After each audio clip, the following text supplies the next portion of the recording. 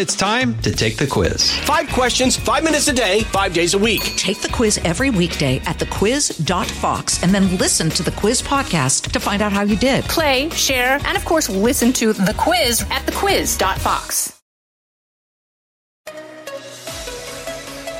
Now, from the most powerful city in the world, a new generation of conservative talk. Fair, fresh, fun. It's the Guy Benson Show with Guy Benson.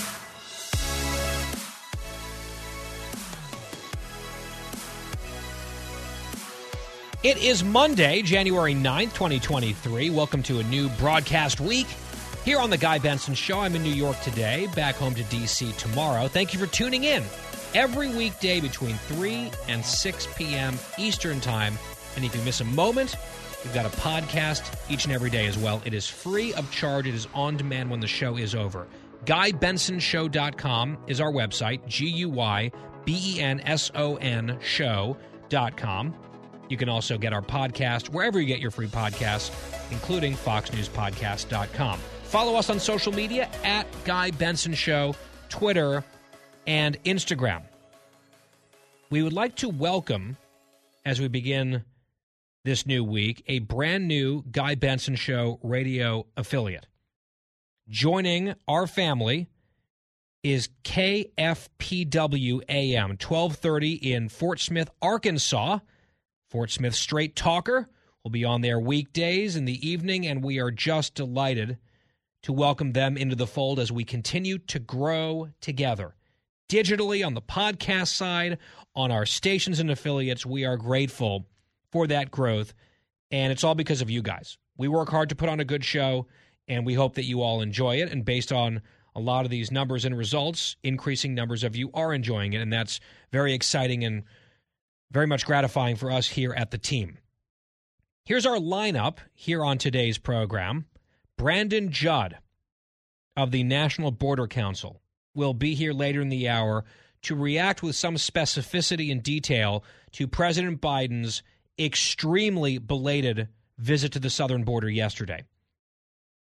I was on the big show Saturday and Sunday on Fox News Channel co-hosting in the 5 o'clock Eastern hour over the weekend, and this was our lead story, or one of them both days. We talked a lot about the border and the border crisis and the border visit, especially during yesterday's show, because Biden was on the ground while we were live on the air. And we will have much more to say about that and questions to ask Brandon Judd about it coming up later this hour.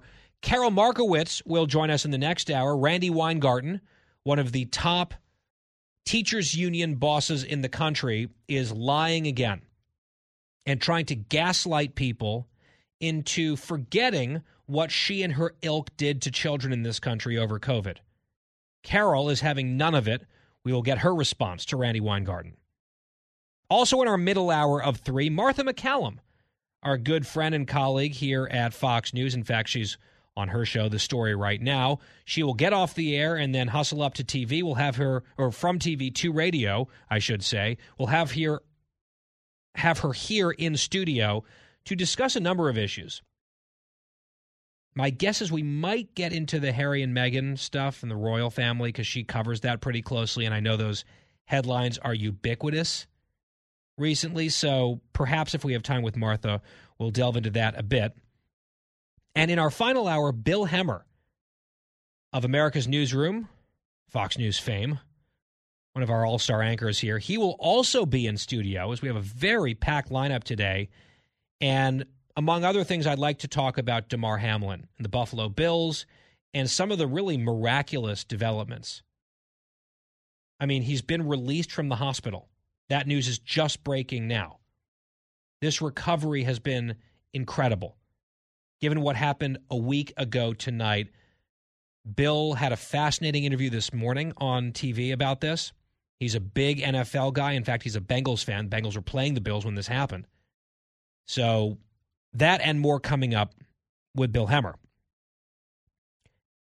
With that said, as we've set the path ahead on today's show, that's our lineup, because it was such an overwhelming focus of our show yesterday, or I should say last week. You've probably heard the news already, but just in case you haven't, finally, finally, 15 ballots deep, a Speaker of the House was elected late Friday night, heading into the wee hours of Saturday morning. The gavel was handed to the gentleman from California, and this was the official pronouncement from the House clerk. I was awake watching it live on C-SPAN because that's how I roll. Cut 20. The Honorable Kevin McCarthy of the state of California, having received a majority of the votes cast, is duly elected Speaker of the House of Representatives. Big cheer from the Republicans in the chamber. Some of that was probably some jubilation among his supporters. Some of it was probably just relief and catharsis that it was over. After 4 days and 15 ballots and lots of drama and things nearly coming to blows earlier that evening on Friday after we were off the air here, we felt like there was some real movement. We made that point. You saw the vote starting to move. The question was, what would happen to the remaining holdouts? Who would they persuade? Would they get various people back into town in time to vote? And ultimately, they finally got their ducks in a row. There were still some holdouts. They voted present. That's how they were able to make this math work. And it was actually kind of interesting because we took a lot of calls from you in the audience on Friday. What was your message to the holdouts? And the overwhelming sentiment was, you've made your point. It's time to move on. It's time to get this House majority underway. And it seems like that was able to sink in. And that is exactly what happened hours after we went off the air. We got off the air, 6 o'clock on Friday evening? And by roughly 1 a.m. or so, it's kind of a blur, Speaker McCarthy was elected. Now, he spoke just after Hakeem Jeffries spoke. That's the Democratic leader, the election denier, who was unanimously supported by his party throughout the entire saga. He gave a very long, very partisan speech leading up to his introduction of McCarthy, which I thought was kind of inappropriate, and especially given how much time had already gone into the votes and the ballots and everything. It was, Friday into Saturday when, under normal circumstances, this would have been resolved on Tuesday. It just felt like not the right time or place for what Hakeem Jeffries did.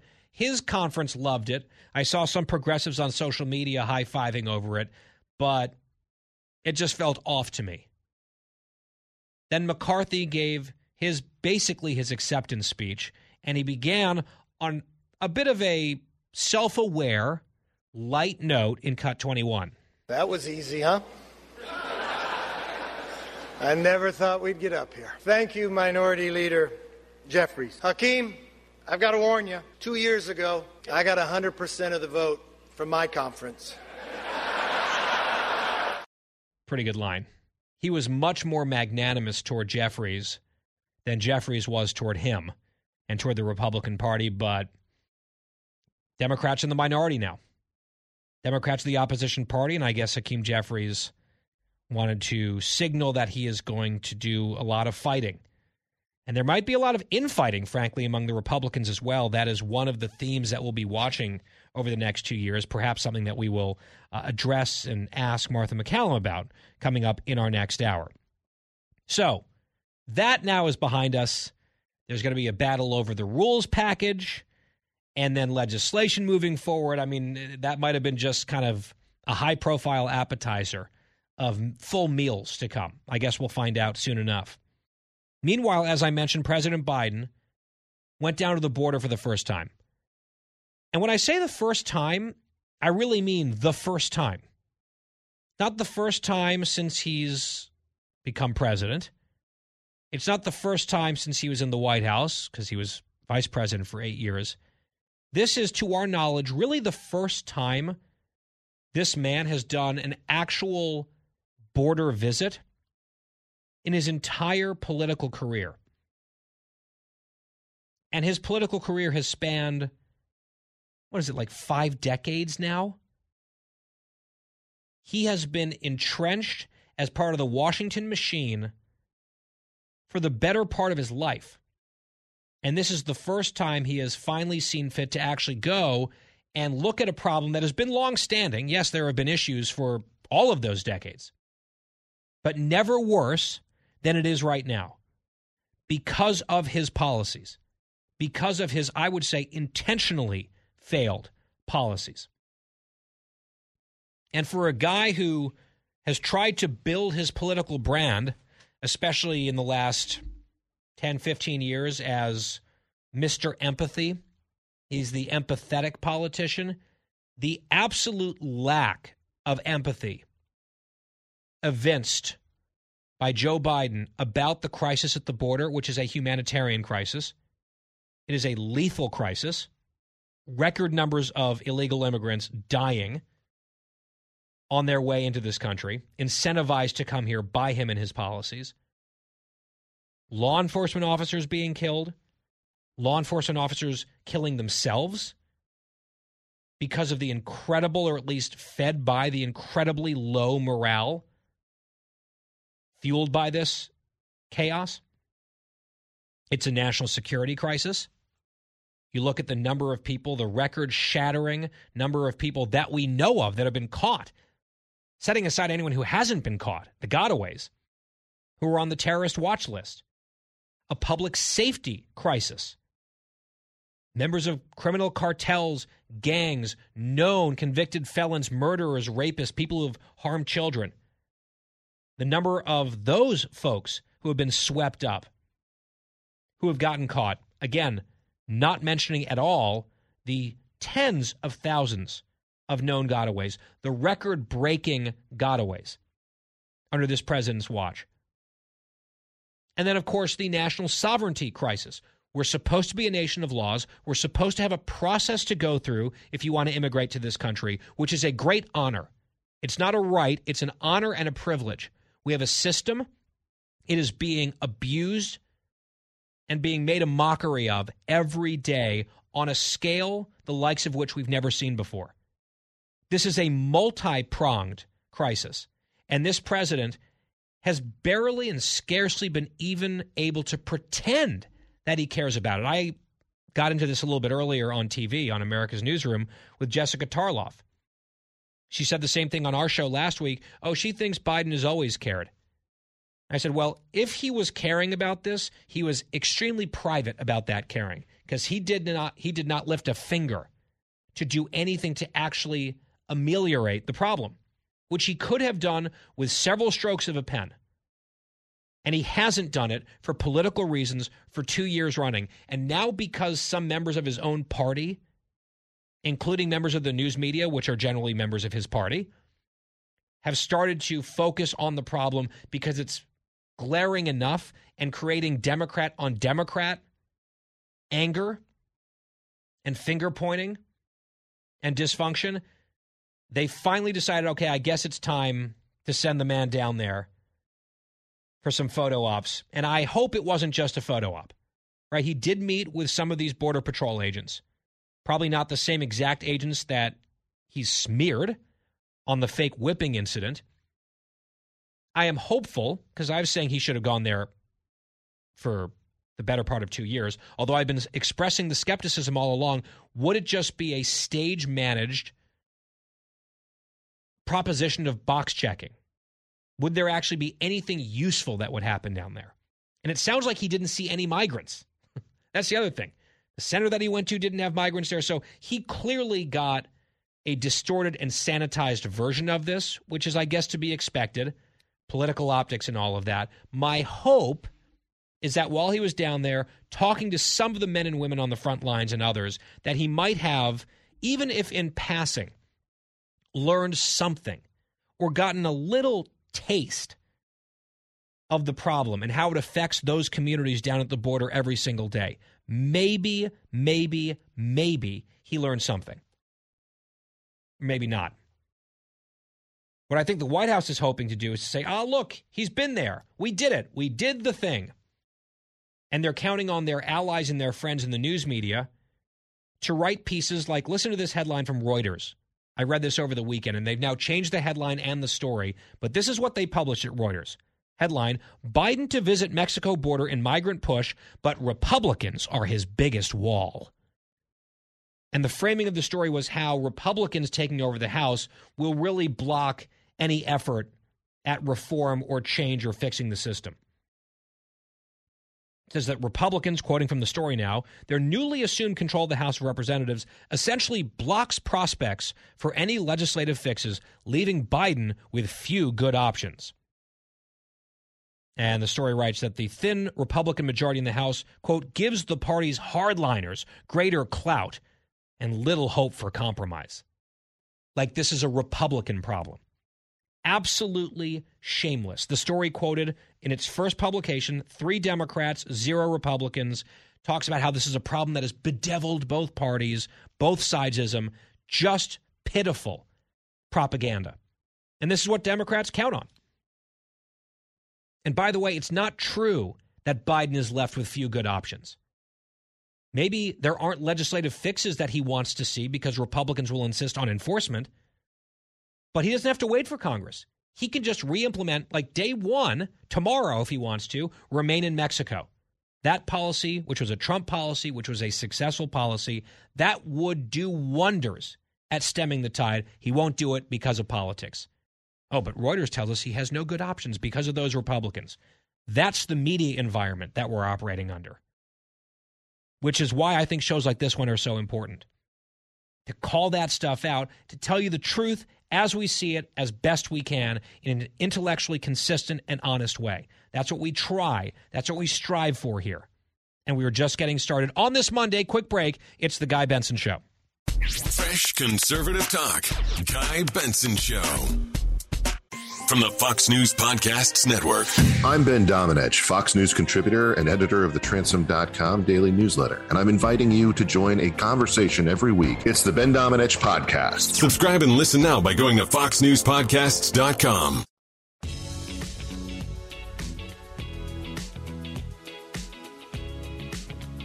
As we continue on the Guy Benson Show, I want you to hear these statistics about the border crisis, setting the stage for our conversation in the next segment with Brandon Judd, president of the National Border Council.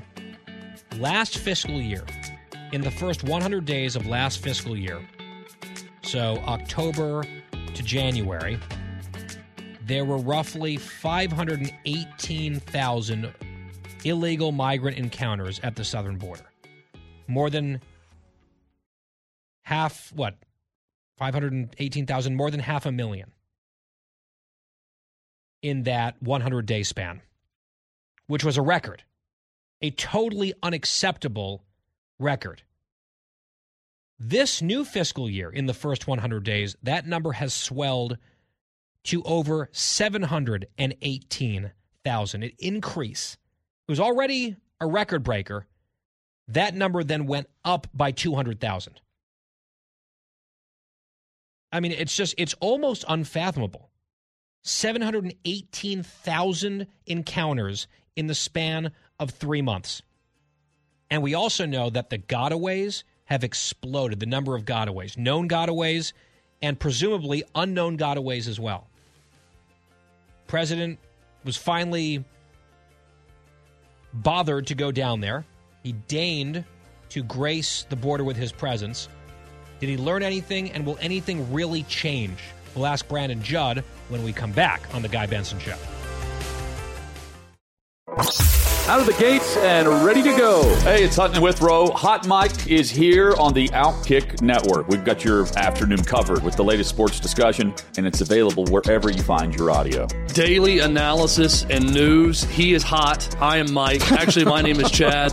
His name is Jonathan, but you get the picture. We're going to bring it every single day. Whatever you want to call us, we'll respond to. We just want you to respond to what we're dishing out every day. And while you're here, we hope you subscribe to the podcast, like, subscribe, and share. Talking about the issues you care about. Guy Benson.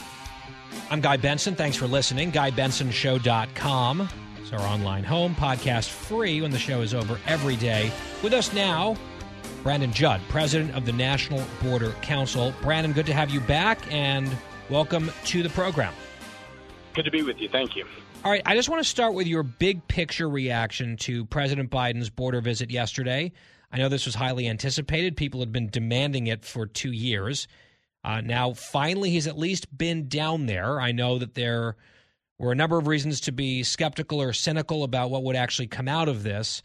What are your top-line reactions? No, it was just politics. That's all it was. Unfortunately, he went down there to a sanitized area. They cleared out everything that was going on. He didn't get to see what was happening. And then on top of that, he went to the port of entry. We're not having issues at the port of entry. There are 3 major law enforcement components within CBP. You've got OFO, the Office of Field Operations. They're the ones that operate at the port of entry. Then you got the Border Patrol. We're the ones that operate between the ports of entry. And then you've got Air and Marine. And they're the ones that fly our helicopters, drones, aircraft, and then patrol the waters. He didn't even meet with Air and Marine. He spent very, very little time with Border Patrol, and he spent the vast majority of the time at the port of entry. The port of entry is not where the problem is. That's not where we're seeing the issue. It's between the ports of entry. It's with the Border Patrol and AMO, yet he didn't even spend the time that was necessary to see it. And then on top of that, they cleared everything out. That's a problem. When that happens, you know there's not going to be the political will to implement the policies, programs, and operations that are necessary to end this chaos. Well, we knew that already because of their policies, and they're not going to come off of some of these failures because for political reasons they feel like they can't.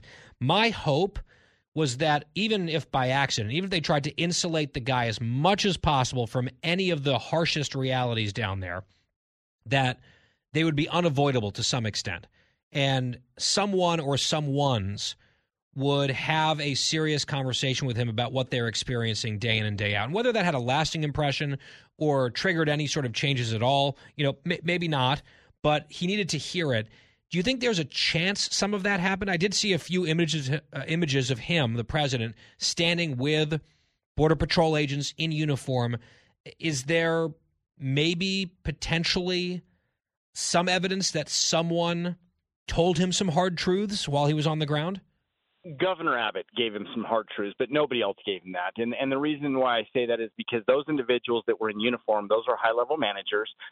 Those people are subject to removal or movement from their current positions if they say something that is not politically correct. And that's the problem. When you look at and everybody talks about how the FBI has become political, the truth is that every organization within the federal government has become political, whether that's the IRS, the FBI, the Border Patrol. They've all become political because their highest level managers, they're subject to being taken out of their position and moved to another position if they don't toe an administration's line. And that's the problem with that. But yes, Governor Abbott absolutely gave it to him straight. What we were hoping for, what I was hoping for, I was hoping that things weren't going to be cleared out, that the mainstream media, because when he went down there, he brought the mainstream media with him. And I was hoping that they were going to get a clear sense of what was going on, that they were going to see firsthand what was happening. Instead, they got the rosy picture of what the border should look like, but it's not what it looks like on a regular basis. Guys, they went as far as doubling up the number of agents that were on the border the night before and through his visit. That just gave the media this sense that, oh, look, everything is perfectly fine on the border. This is what we've been telling you from the get-go. And that's the problem. That's how oftentimes the mainstream media will cover for this administration. So what I'm hearing is there really weren't rank-and-file people? Because, I mean, we know that Alejandro Mayorkas got an earful from some Border Patrol agents at a closed-door meeting. Former CBP official, top official, the commissioner also, there was some leaked audio of that where rank-and-file members were really angry and telling it like it is. I didn't want anyone to be disrespectful to the president, but there can be real, sometimes harsh truths delivered in a way that might be a tiny bit jarring for someone who's insulated and surrounded by yes men like politicians sometimes can be. It sounds like maybe that didn't happen, and the people who were selected to meet with him were selected for that reason, so he wouldn't get that type of feedback, so that it would be kind of more airbrushed and sanitized and that sort of thing. And look, it's fine for Governor Abbott to tell him the truth, but I think it's less powerful, even if it's absolutely accurate, coming from an elected Republican official who could be accused, fairly or unfairly, of playing politics himself. It'd be more effective, I think, hearing it from the men and women on the ground who so often are unable to do their jobs because they're basically pencil pushers trying to, process this massive crush of people. Yeah, he refused to meet with the rank and file, and nobody would have been disrespectful. The only reason that the agents were willing to, turn their back on Mayorkas is because he flat out told them, "Tell me exactly what you think. Tell me exactly what you want to hear." The president of the United States wouldn't have done that, and agents are going to respect the office. Even if they don't respect the person, they're going to respect the office of the presidency, and they wouldn't have been disrespectful, but he refused to do that. He wouldn't listen to the rank and file. He didn't meet with the rank and file, and that's one of the problems. So he got a completely sanitized version of what is going on the border. Yeah, which does not bode well and is rather inauspicious for any meaningful progress. Before we get to some of the new policy tweaks that were rolled out last week by the administration, I do want to ask you about that, I'd say respectful but serious confrontation where Governor Abbott down in Texas, who apparently was only invited to greet the president on the tarmac to actually be there in El Paso the day before. It's like a very 11th hour thing from the White House. Like, oh, yeah, by the way, if the governor wants to be there, this is when we're landing. Abbott, of course, showed up. He hand-delivered a letter, which I thought was a superb letter, that while it definitely was blunt and candid in some ways, it laid out the problem. It was only confined to one page, so it wasn't on and on rambling. There were a number of bullet points offered in terms of solutions, like putting Remain in Mexico, for example, back in place, which I mentioned earlier. I mean, I know the critics of Republicans and people who don't like Greg Abbott or people who are in favor of this crisis or want to look the other way will say this is just his own version of political posturing. But having watched this problem very closely and having read that letter, I think that was a truth to power letter with the emphasis on truth. That was my analysis of it. Yeah, so when you look at what needs to be done, whether you call it politics, whether you call it being blunt, whatever you want to call it, those bullet points would secure the border. And that's the main thing that we have to look at. So regardless of what his ulterior motive might have been, and I don't think that he did have an ulterior motive, I think that he truly wants the border secure. But regardless of what you think his motive might have been, if you look at those points would in fact secure the border. There's other things that this administration could do, but what's really frustrating and upsetting is when politics come into the play. When you listen to Congresswoman Jayapal, when she says that Republicans continue to use migrants as a political football, that's not true. She refuses to look at this and say this is an illegal immigration crisis. It's not legal. Nobody cares. No, we all support legal immigration. It's the illegality that comes with it, and the cartel run and the drugs that come. So when you look at what Governor Abbott gave to him, it was spot on. Now, I will say, and I'm always going to give credit where credit is due. The president, when he gave his press conference ahead of the border visit, when he gave his press conference, all he did was repackage the 6 pillars that failed miserably. But then DHS came out, and they said that they were going to implement a transit ban. Now, I will tell you that if they implement that transit ban, that will be a game changer. That is something that they could do that would end this crisis tomorrow. The problem is, and the reason why I don't think that they're serious in this, is they could have done it by executive order. And if they do it by executive order, it goes into effect the moment the ink dries on the paper. But by doing it through rule, now you have to open it up for public discussion, and you have to address the public discussion. That takes months. If they're able to implement the transit ban by rule within a year, I would be very, very surprised. So that's why when you look at this, that's why I think that what they're doing is politics rather than wanting to actually come up with solutions. I did see a quote from Mayorkas, the DHS secretary, accusing Republicans of exploiting the migrants. And, of course, the people who are exploiting the migrants are the cartels. And the cartels, who are also profiting handsomely off of all of this, they are being empowered by these failing policies. It's just like this amazing almost inversion of truth from the administration They constantly attack Republicans for political stunts and playing political games. What's actually happening at the border is not a stunt. It's not a game. It's real. And what Republicans are trying to do is draw attention to it and get the thing fixed. And we're nowhere close to it getting fixed. However, you mentioned the repackaging or sort of shuffling things around that the president announced last week. What do you make of that policy? Because I know you kind of seem like you hold a dim view of it overall, but it seems like they are now trying to expand an approach that they've taken with Venezuelan nationals specifically to nationals of 3 other countries as well, including Cuba, if I'm not mistaken, and a few others. And then they're also, at the same time, going to grant sort of mass parole to 30,000 people from each country. Is that annually? What is the new policy, and what practical impact could the new policy have, if any? So granting mass parole theoretically is legal. It's within the president's power. I'm not going to argue against anything that's legal. If they do something that's legal, that's within our laws. I have nothing to say about that. The problem is all it does, when you look at the Venezuelans, when they opened up that program and said, okay, the Venezuelans can apply for parole, and if they don't, they're going to be expelled under Title 42. That was well and good. But all the cartels did was replace the Venezuelan population with another population. And so while we saw the numbers drop for the first 2 days of the implementation of that, we just saw the numbers shoot right back up once the cartels adapted to the policy.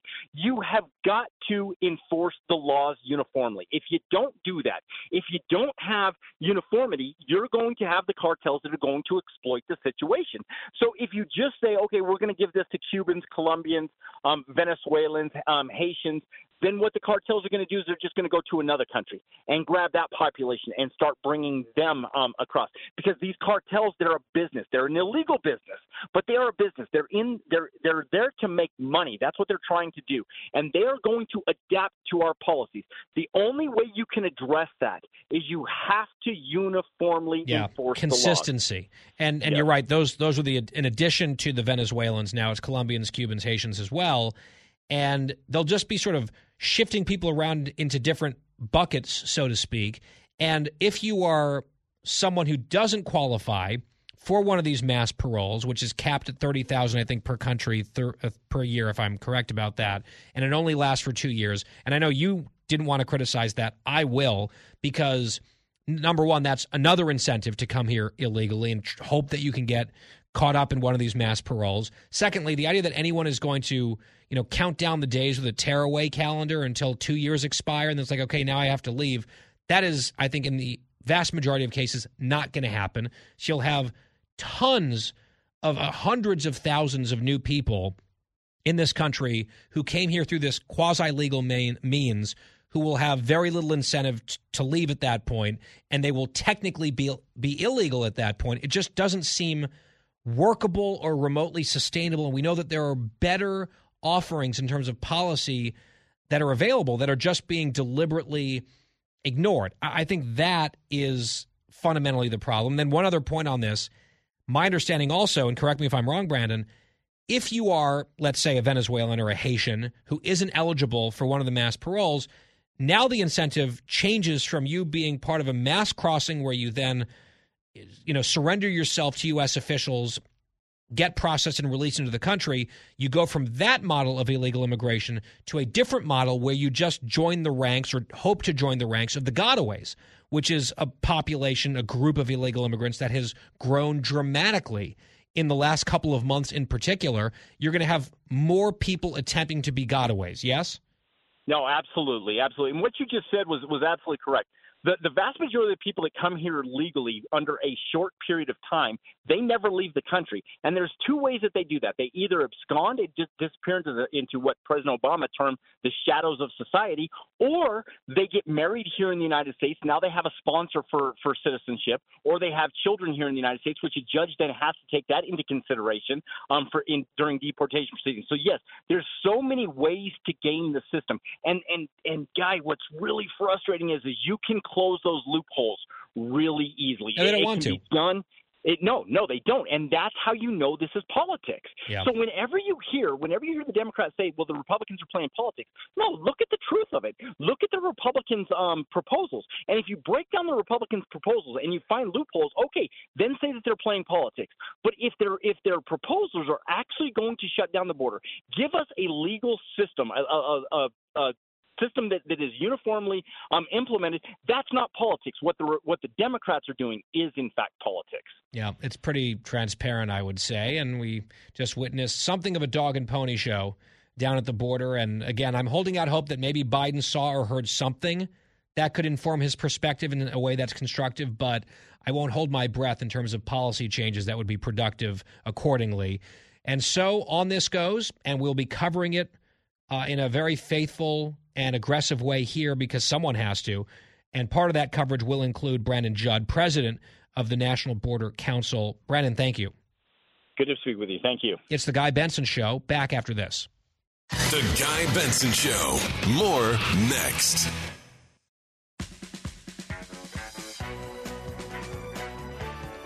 Back on the Guy Benson Show. Glad you're here.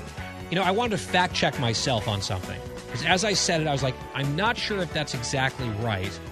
In our segment that just ended with Brandon Judd on this new Biden policy, I said that the nations were Cuba, the new nations, getting now the Venezuela treatment, Cuba, Haiti, and Colombia. It's not Colombia, it's Nicaragua, point one. That's the third country. And it's not 30,000 who are eligible from each country for a mass parole per year. It is 30,000 eligible for a mass parole per month. Per month. Per country. 30,000 per country every month under this program. Think that might be an incentive to try to become one of those parolees where you get like a 2-year free entry into the U.S. as long as you pinky swear to leave 2 years on? I think that might be exactly the wrong kind of incentive. And for anyone that it might deter, as Brandon Judd said, the cartels just work around it and game the system knowing the new rules. So, I mean, it is just not a serious approach at all. I think that's a fair way to put it. What they want is like, flashbulbs and headlines, new approach. Biden cracks down. Biden offers this, but unfortunately, it's a repackaging of more of the same. And the same is a national disgrace. Another hour of the Guy Benson Show on its way. Carol Markowitz joins us straight ahead.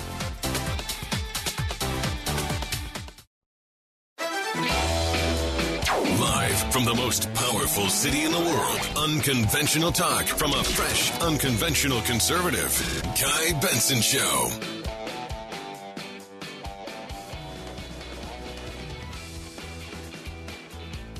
Welcome to a new hour of the Guy Benson Show, our middle hour of 3, between 3 and 6 p.m. Eastern. That's where we originally air, that time slot. Of course, we have a free podcast every day on demand as well.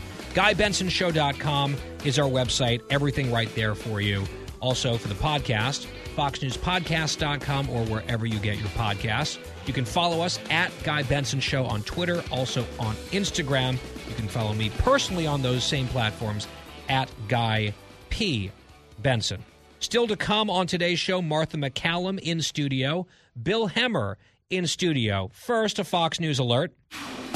The Dow down today, 112 points at the close, finishing up at 33,517. Joining us now, Carol Markowitz, columnist at the New York Post and FoxNews.com. And Carol, it is great to talk to you. Hi, Guy. Thanks so much for having me. I was eager to get you on the show as soon as I saw some of the tweets yesterday from Randy Weingarten of the National Federation, or the whatever it is, the American Federation of Teachers, the top union boss. And she is really working overtime these days to deny that she and her crowd did exactly what they did during the pandemic when it comes to school closures, accusing their critics of lying. She, for example, tweeted this. This is a lie, talking about school closures. We put out reopening plans. I went on TV and did op-eds talking about how to reopen. We worked with many to make it happen.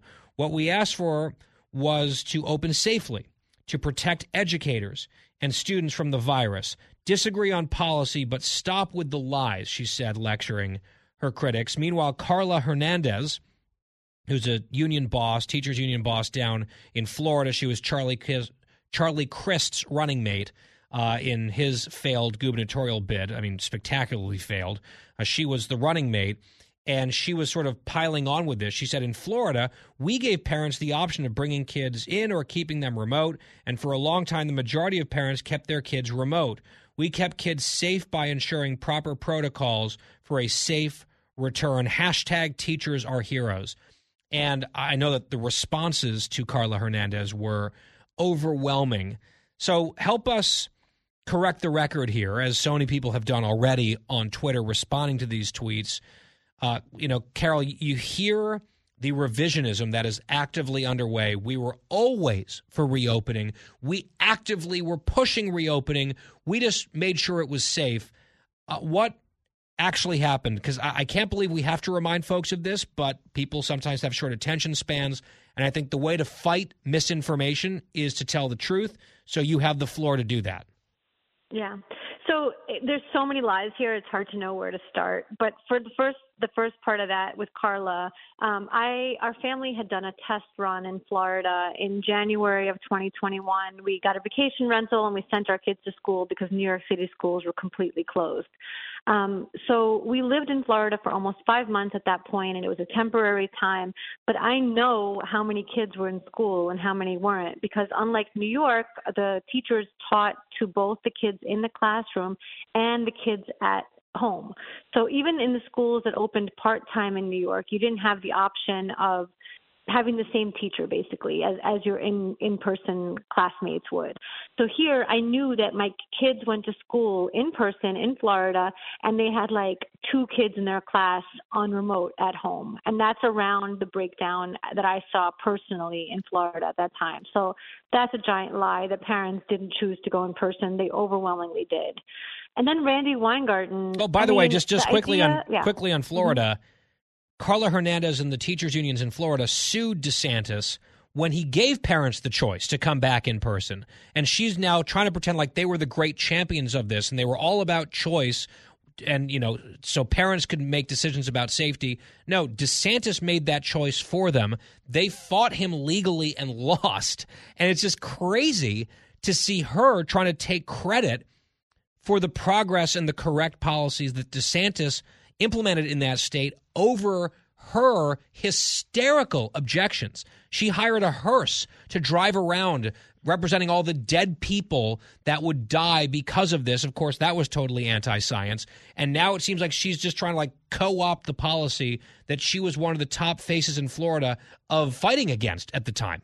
That's right. Yeah. So, all of that is 100% correct. And she was entirely against reopening. So the idea that they gave parents a choice, which, by the way, is also not a great thing. Had they told parents, no, the kids should be in school and it'll be safe, just like DeSantis did, the parents would have listened and sent their kids to school. So if parents did stay home because kept their kids home because they were afraid because of people like Carla Hernandez. Right. And that was specifically why they kept their kids home.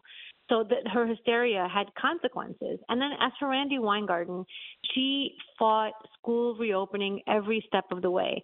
And as late as November 2020, when Florida had already reopened and was doing a fantastic job at having kids in person all day, every day, and New York was on this ridiculous Guy, I cannot stress to you how ridiculous this model was.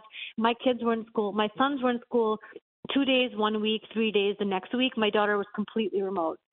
And this was when was this? What were the dates? And this was the school year 2020. So school year 2020 to 2021. Okay. It was either you were in 2 days to 3 days a week, or you were completely remote. So it depended on the school. And Randi Weingarten pointed to this New York model as the way to go forward. And this is in November of 2020, again, when schools had already been open for a while in Florida, and you could see the results. and you could see that it was safe for kids to be in school. And you know what the craziest part is? That this is so much insanity that it's hard to get to all of it, but there's evidence that this part-time model in New York City actually spread more COVID, because when the kids were not in school for those 2 to 3 days a week, it's not like they sat at home. Right. Parents still had to go to work. They had to find childcare. These kids dispersed throughout the whole city, and it would have been safer for them to be with the same kids every day. Yeah, they were safer in schools. Compared to writ large out in the community in terms of spread, being in a school was basically the safest place to be because kids generally were overwhelmingly safe from severe COVID, and these were not vectors of transmission compared to and relative to the rest of society. We knew this pretty early on. We're talking about, the fall of 2020. That was months into this. We had a lot of data from the U.S. and especially from abroad, and people like Randy Weingarten and Carla Hernandez and that whole crowd, they were actively fighting against the science. In fact, Randy Weingarten had and pressured her teachers union, pressured the CDC to change the official science in such a way as to adhere with the political agenda and the so-called quote-unquote safety concerns, anti-science misinformation fueled, of the teachers union. I mean, I know we talked about this in real time constantly. I just think it's revealing that they are lying so hard now while accusing other people of lying, and it just gets under my skin, which is why, and I'm not even a parent yet. I hope to be at some point. You are a parent of multiple kids. This has to be to use a school phrase, like nails on a chalkboard, listening to these arsonists basically come back and say, oh, no, we were the firefighters all along. You guys don't remember this rightly. Stop besmirching our good name. But that's the approach they're attempting.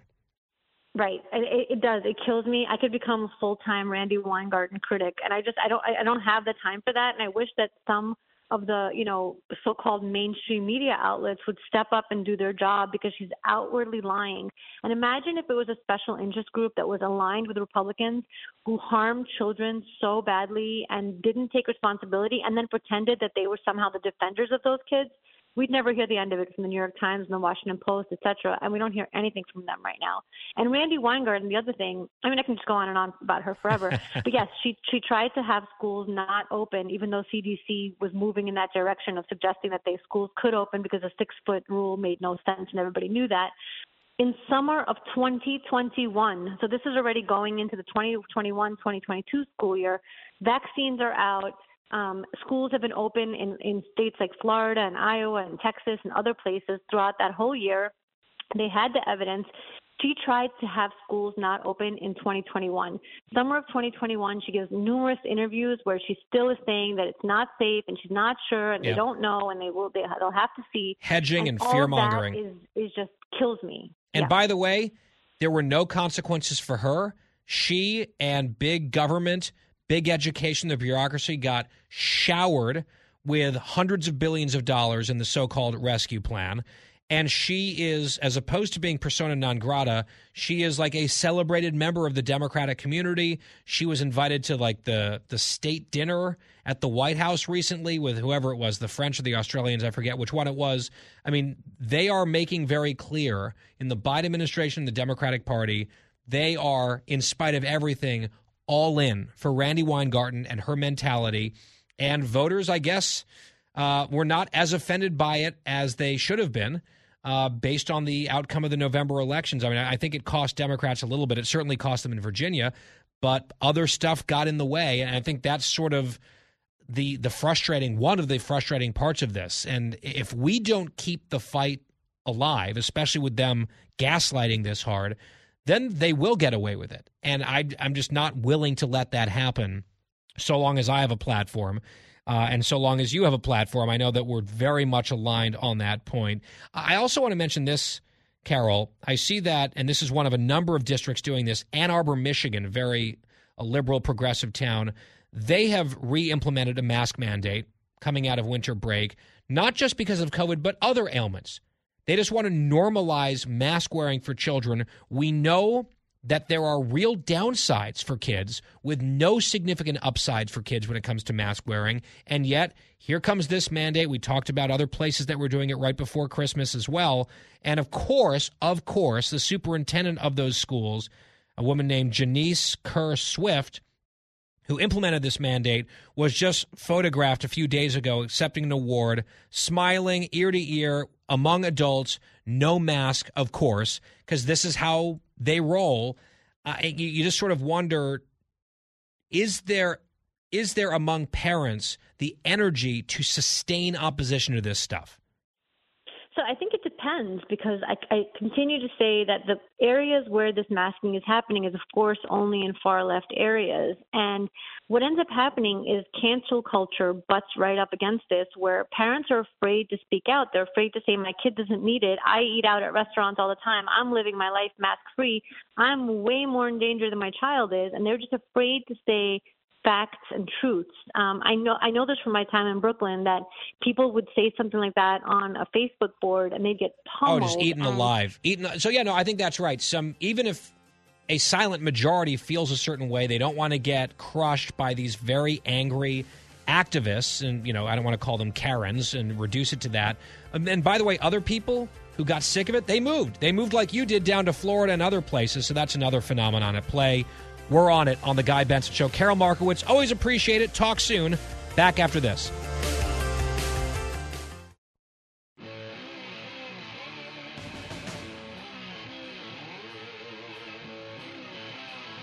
I'm Guy Benson. I saw this on my social media feeds. It's a story that I had heard about a little bit but hadn't paid much attention to. Then Senator Mike Lee had posted about it, and I guess he's been involved in this whole scenario. The Wall Street Journal has written a House editorial on the case of a detained American service member in Japan. Headline on this editorial is the U.S. Navy's stranded lieutenant. Harsh punishment after a tragic accident needs a bilateral solution. Here's the story. Japan's new defense strategy warns that Asia is facing the most challenging security environment since World War II. Tokyo and Washington have to work together to deter China, and Beijing would benefit from cracks in the alliance. So it's worth asking for Tokyo's help in mending a growing rift by returning a U.S. Navy lieutenant locked up in a Japanese prison. Here's the backdrop, per the journal. Lieutenant Ridge Alconis, assigned to the guided missile destroyer USS Benfold in Yokosuka, was driving his family back from a trip to Mount Fuji in May of 2021 when he fell unconscious. 2 Japanese nationals died in the resulting wreck. No one alleges drugs or alcohol were involved. Lieutenant Alconis is a Mormon. He doesn't drink. His wife and young children were in the car in broad daylight. Jonathan Franks, a spokesman for the family, says a Navy neurologist said that Alconis had suffered acute mountain sickness. The tragedy has cascaded into a larger fiasco. Lieutenant Alconis was arrested and held in solitary confinement for more than 3 weeks, his family says. He wasn't given a medical exam that might have exonerated him. Alconis pleaded guilty to charges of negligent driving on the hope that he would receive a suspended sentence. Alconis has no criminal history and served multiple tours in Japan without incident. He also spent 2 years in Japan on a Mormon mission, teaching free English classes and doing other volunteer work. He has repeatedly expressed remorse, paying $1.65 million in restitution to the families of the victims, a significant sum cobbled together from insurance, savings, and donations from friends and family. Junior officers aren't paid handsomely, and Lieutenant Alconis is the son of a California fire chief. His wife, Brittany, devotes her time to raising their 3 children. A Japanese judge nonetheless sentenced Lieutenant Alconis to 3 years in prison, which he began serving in July. His pay and benefits were set to lapse in December. Utah Senator Mike Lee, who has visited Alconis in prison, prodded the Pentagon to make an exception so the officer's family wouldn't lose the household income and health insurance. Mr. Lee ended up forcing the Biden administration's hand by attaching an amendment to the omnibus spending bill that requires the Pentagon to keep paying Lieutenant Alconis. It passed by voice vote. This editorial concludes, military officers don't have license to behave with impunity, and crimes by U.S. personnel on Okinawa have eroded Japanese support for hosting U.S. troops. The Pentagon is no doubt nervous about the fragile politics. But also in decline is U.S. public support for stationing troops around the world, and Americans see in this case a U.S. officer treated unfairly by a country he was helping to defend. Alcanis has served several months of his sentence, hardly light punishment, and Tokyo would be wise to seek a swift end to this episode and return him to U.S. custody. U.S. lawmakers will continue to press the case, and better to solve this between allies before it becomes a bigger bilateral irritant. Prime Minister Fumio Kishida visits Washington this week at an important bilateral moment. President Biden can help by asking the Japanese delegation to bring the American lieutenant with them when they come to town. The facts of this case, some of the details I just learned today reading this story, I think are outrageous. An ally should not be treating a U.S. service member this way.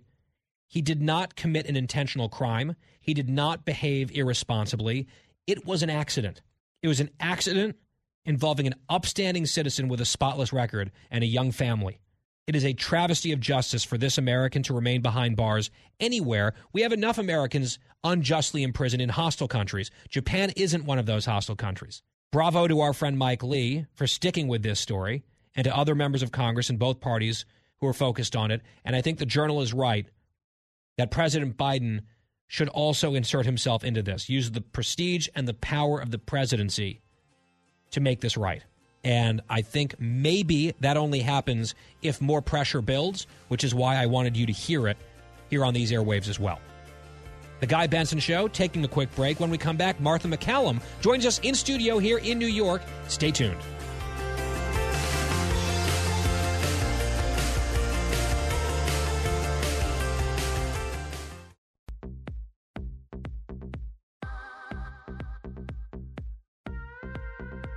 Talking about the issues you care about. Guy Benson. Halfway through this Monday edition of The Guy Benson Show in New York. Thanks for being here. GuyBensonShow.com, our website. Podcast free every day when the show is over. And with us here in studio in the Big Apple, our friend, our colleague, Martha McCallum, executive editor and anchor of The Story. Every weekday, Fox News, 3 p.m. Eastern. Also, Fox News Politics co-anchor, author of the bestseller Unknown Valor. She's got a podcast, The Untold Story, with Martha McCallum, FoxNewsPodcast.com. It is great to see you, Martha. Great to see you too, Guy. Happy New Year. Happy New Year. We love it when you come to New York, so thanks for having me. It is our pleasure to have you here. And I want to start with a story that you and I both covered extensively last week, which was all the chaos leading up to finally on ballot number 15, Kevin McCarthy becoming Speaker of the House at long last. Often in our politics in the modern era, a lot of stuff is scripted, sort of preordained. There's a lot of theater, and it's not real. This was sort of genuine chaos, and I was frustrated by some of it. I was intrigued by some of it. It was resolved very, very late Friday night, bleeding into Saturday morning. But in your experience covering politics, where does this one rank? I mean, it was a pretty interesting series of days. Yeah. I mean, as a reporter covering politics, this is fantastic, right? I mean, this was so interesting. And I was on the phone, in touch with a bunch of different people on Capitol Hill. And what I loved was that none of them knew how it was going to turn out. None of them. I was like, wait, where's the story going? And generally people will say, sometimes they're right, sometimes they're wrong, but, oh, this is just all theater. It's all going to end up like this. That wasn't happening. And I have to say, I love that. I'm sure Kevin McCarthy didn't love it. I'm sure it caused him perhaps some sleepless nights, but it took a few days, and he is Speaker of the House, which has been his goal and vision and dream for a very long time. So he got to hold that gavel on Friday night. I think people will forget about it quickly and move on to the business at hand, which could also end up looking very much like some of what we saw. What I liked about it, though, is that I felt that the American people, if they were paying attention, kind of got to know Congress a little bit better. They got to see some of their representatives in action and hold them accountable for why they were either obstructing or going along with the votes.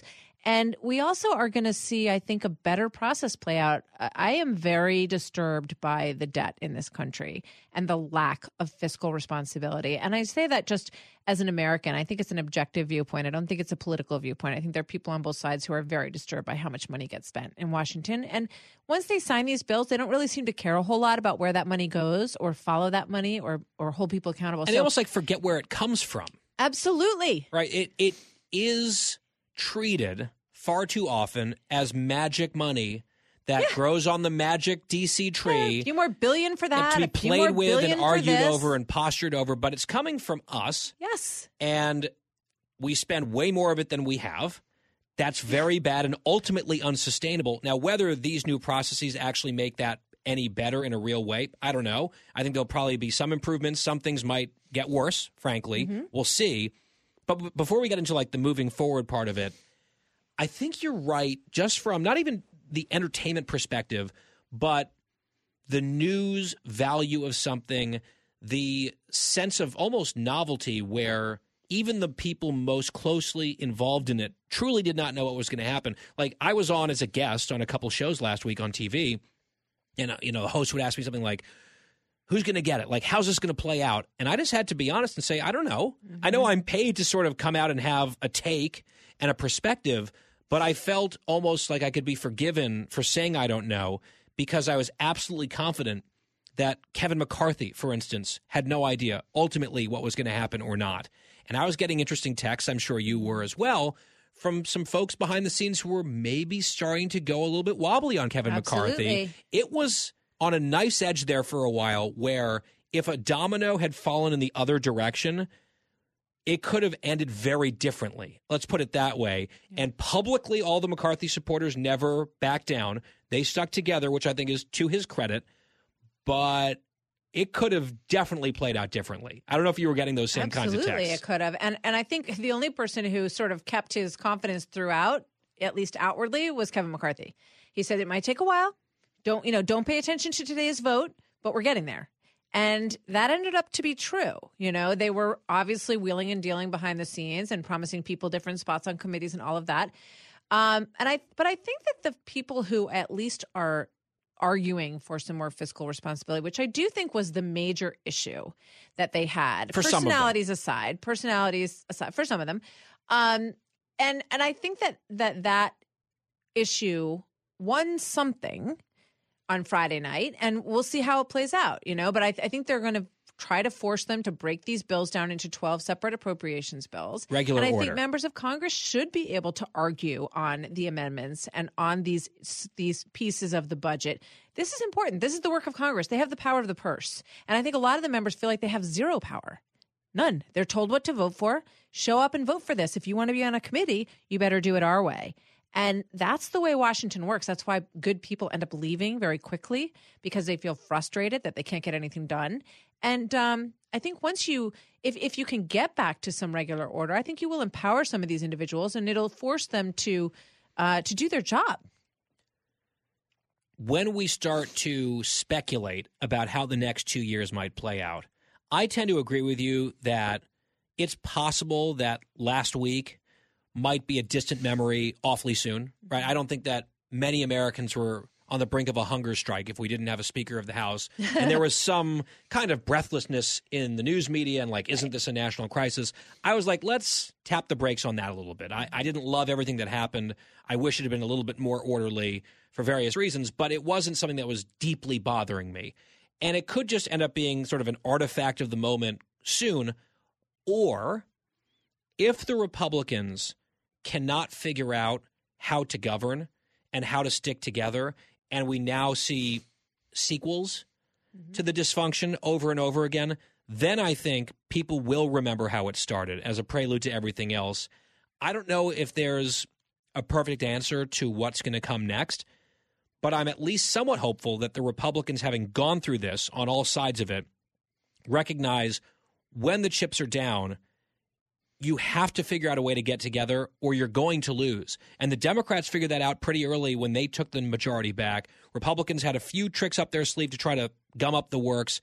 They did so once or twice, and then Pelosi got everyone together on her side and said, we cannot vote for these motions to recommit from the Republicans. It might be tempting based on the way that they're doing it to pick you guys off one by one. We have to stick together. They got the message, and they, from my perspective, unfortunately, had a pretty productive 2 years because of it.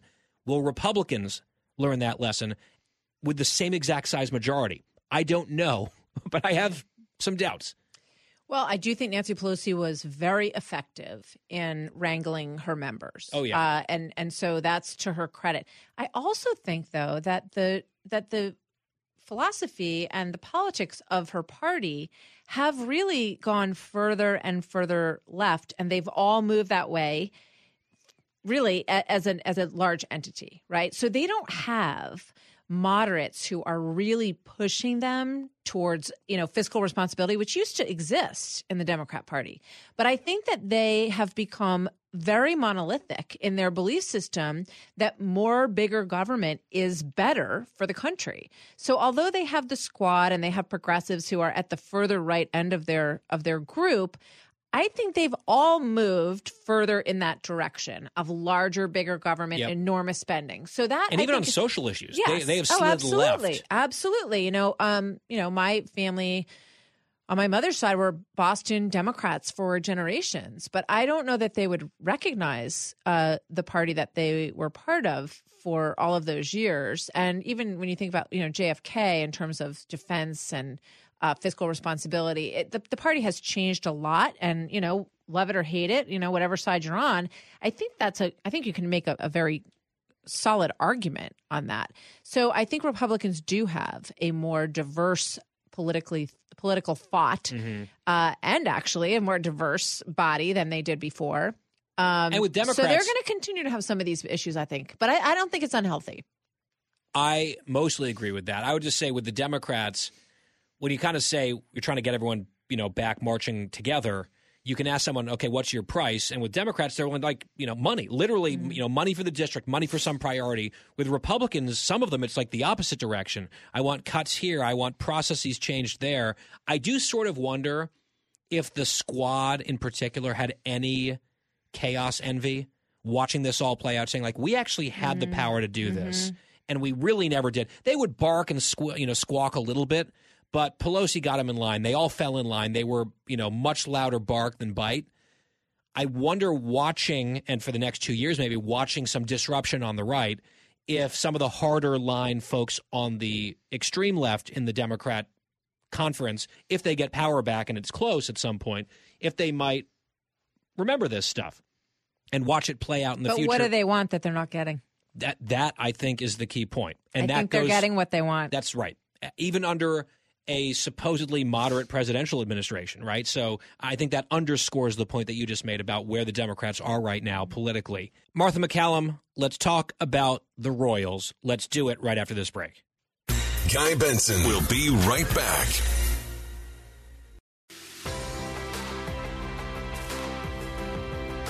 Martha MacCallum with us here on The Guy Benson Show. Let's shift to a different form of drama. Something that I don't really follow that closely, except it's just in my face constantly. The headlines, social media, Harry and Meghan. And you cover the Royals, and you have for years very closely. I haven't had a huge dog in the fight or whatever. I've mostly kind of ignored it. I admired and respected the Queen, who of course passed away. The sons, the line of succession or whatever. It's like fine. Whoever, it's Charles, then it'll be William. I wish them all the best. It's just not something that I am passionate about.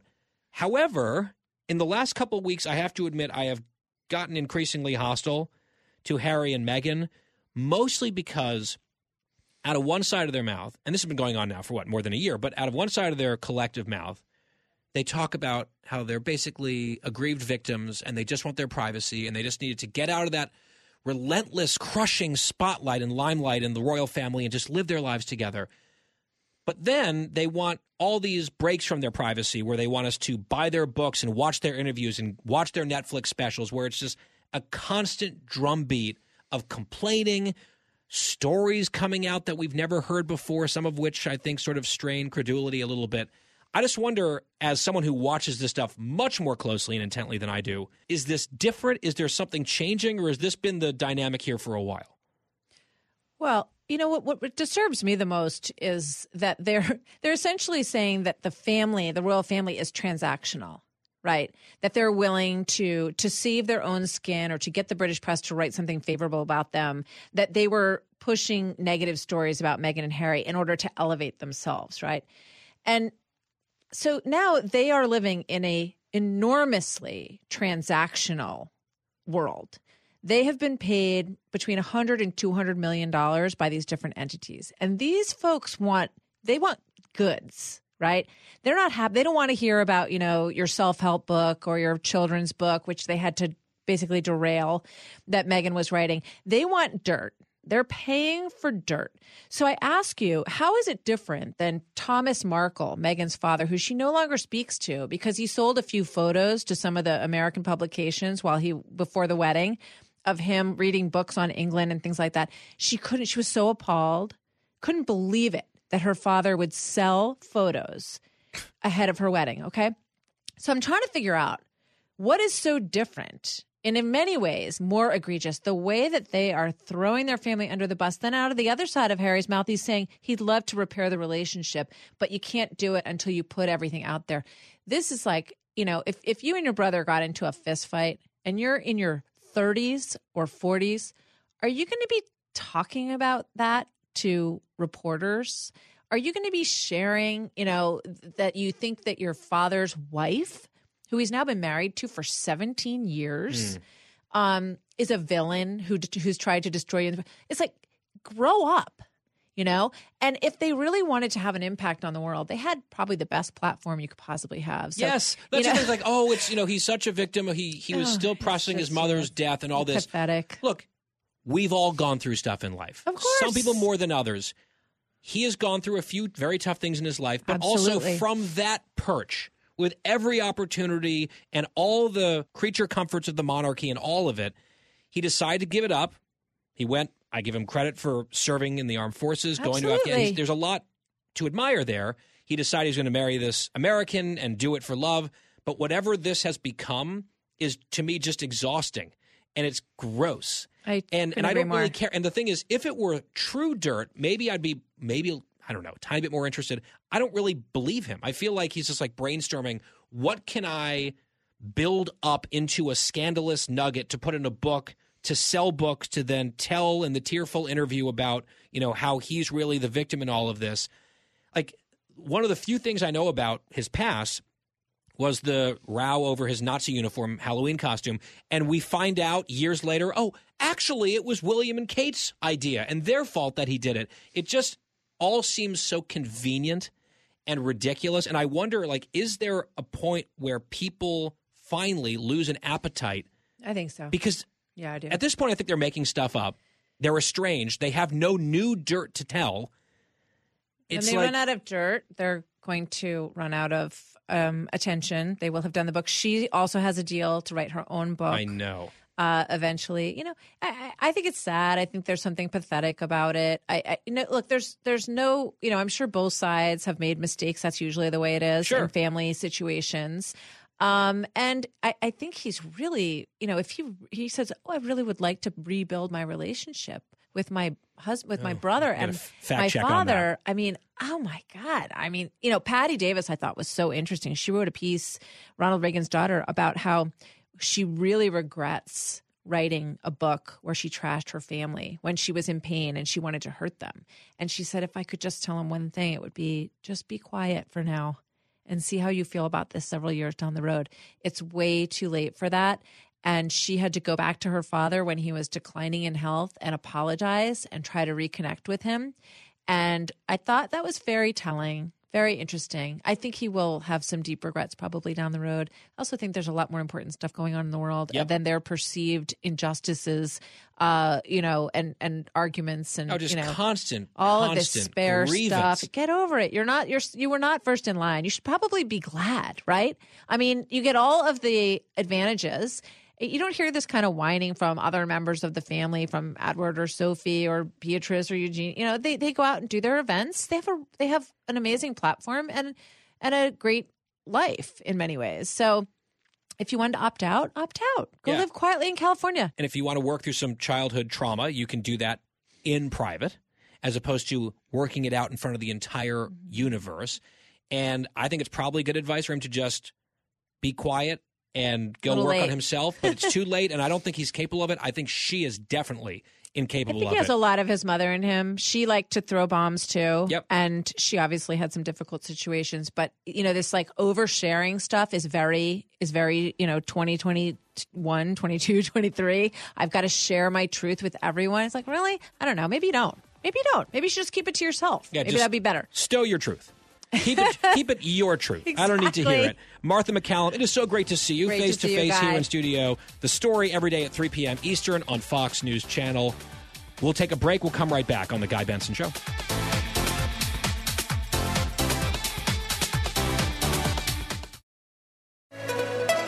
It's 5 o'clock in the most powerful city in the world, Washington, D.C. It's time for the Guy Benson Show Happy Hour, sponsored by the Finnish Long Drink. Finland's most popular alcoholic beverage has come to America. Visit thelongdrink.com. And now, here's your host, Guy Benson.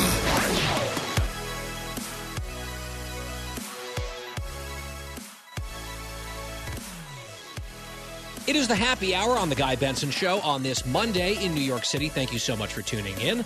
This is the 5 to 6 p.m. hour, our final hour of 3 here on the program, Eastern Time, of course. We appreciate you being here. GuyBensonShow.com is our website. That's our online home. Lots of goodies and content there every day, including the free podcast, the full show on demand for free. That's every single day. GuyBensonShow.com, FoxNewsPodcast.com, or wherever you get your podcasts. Also, follow us on social media at Guy Benson Show, Twitter and Instagram. This hour is sponsored by the Finnish Long Drink. Delicious, refreshing. We recommend it. I love it. Always drink responsibly. 21 plus only. TheLongDrink.com is their website. You can find out where they're sold near you as they expand due to popular demand. TheLongDrink.com. Well, joining us here in studio up in New York is our friend and colleague Bill Hemmer, co-anchor of America's Newsroom, every weekday 9 to 11 Eastern on Fox News each morning. I was on this morning with you guys, Bill and Dana. It's good to see you again. Hey, thanks, Guy. Nice to see you, too, especially in person. It's always good to be in New York and do these conversations face-to-face. It's funny, our topic this morning on TV was the border. Yeah. And the president, of course, we've talked about that here on the show. We had Jesse Tarloff in the sandbox to play a little bit on that issue. But leading up to that segment, we were talking football on the air and during breaks as well. So I want to start there and maybe finish there with you, Frank. There's so much to get to. I think before you came on, we had Jim Kelly on from the Buffalo Bills. Yes. And so I was sitting there at the desk while you were conducting that interview with that legendary quarterback up in Buffalo. I thought it was a really good interview and pretty emotional. Of course, he is one of the most famous faces of that franchise that has been under the microscope for this last week or so, given what happened a week ago tonight on Monday Night Football. You're a Bengals fan. We've talked about this many times. We'll get to the Bengals and their playoff chances in a bit. But I think the story about Damar Hamlin and that extremely frightening incident was immediately the paramount story among sports fans in the country. It must have been sort of strange for you and for Bengals Nation to be rooting for the team that was playing against the Bills during that game. Just talk about that experience as a fan from your perspective. Yeah, I tell you, there's a bar in New York City called Phoebe's, and it's on the Lower East Side. It's around 4th Street and Broadway. I think that's right. Maybe it's, I think around there, Lower East Side. And it's a Bengals bar. And so when the Bengals are on, they put out the flag and they play the music and all the monitors are covered by the game. So a lot of people from Cincinnati tend to gravitate there. I had a niece in town for New Year's Eve, and she stayed over, she and her boyfriend and a bunch of her friends from back home. And they said, we're going to go watch the game. Where should we go? And I said, we got to go here. So we all meet there. And Guy, what a strange thing that was, because the Bengals came, they were balling, and they came out ready to play. And they were moving. And when T. Higgins goes into Damar, you can see him fall backwards. I thought it was a concussion.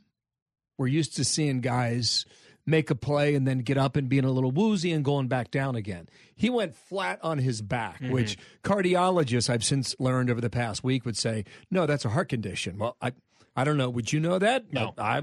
Who would? And then they cut away. And ESPN did this repeatedly. They come back from commercial, and they got the camera from 100 yards away, and they weren't telling us anything. And now we know that 66,000 people watch this guy get CPR on the field.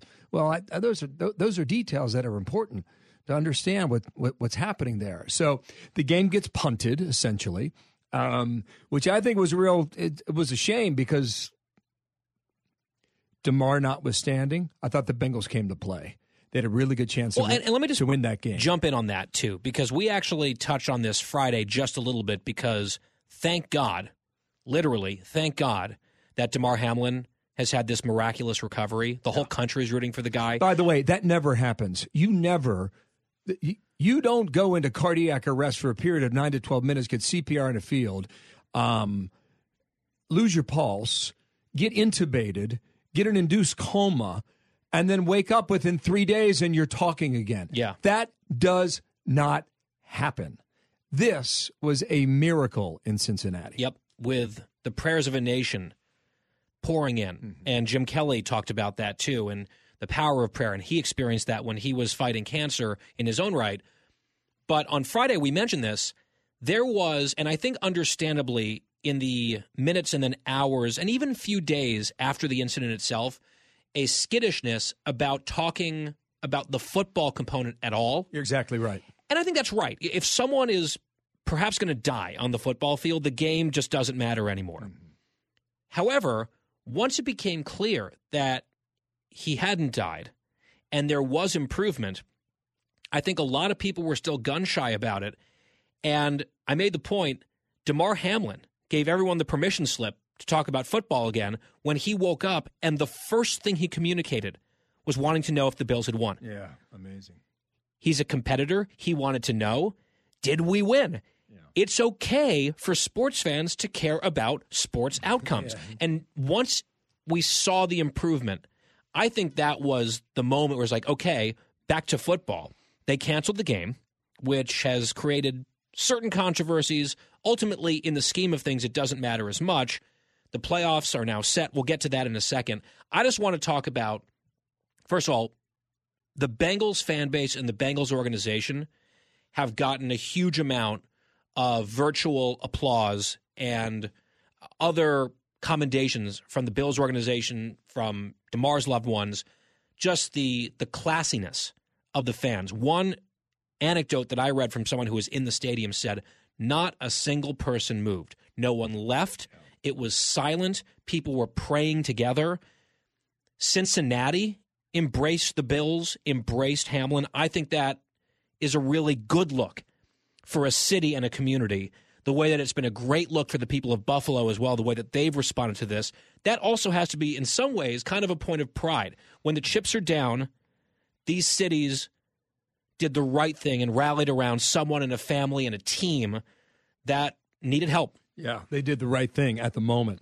That UC Medical Center is phenomenal, too, by the way. The trauma center that takes care of so many people who go nameless, right? That was the same trauma center that took care of the Miami quarterback earlier in the season when he was tackled on that field and had a second concussion of Tua from Miami. Yeah. He went to the same hospital. 5 years ago, Ryan Shazier, the outstanding linebacker from Ohio State, who was a defensive stalwart for the Steelers, on pretty much of a benign hit on a tight end, I think it was, or maybe it was a receiver. On that field, he went to the same trauma center. That's 3 times in 5 years on night games in Cincinnati. So I'm very proud of the community.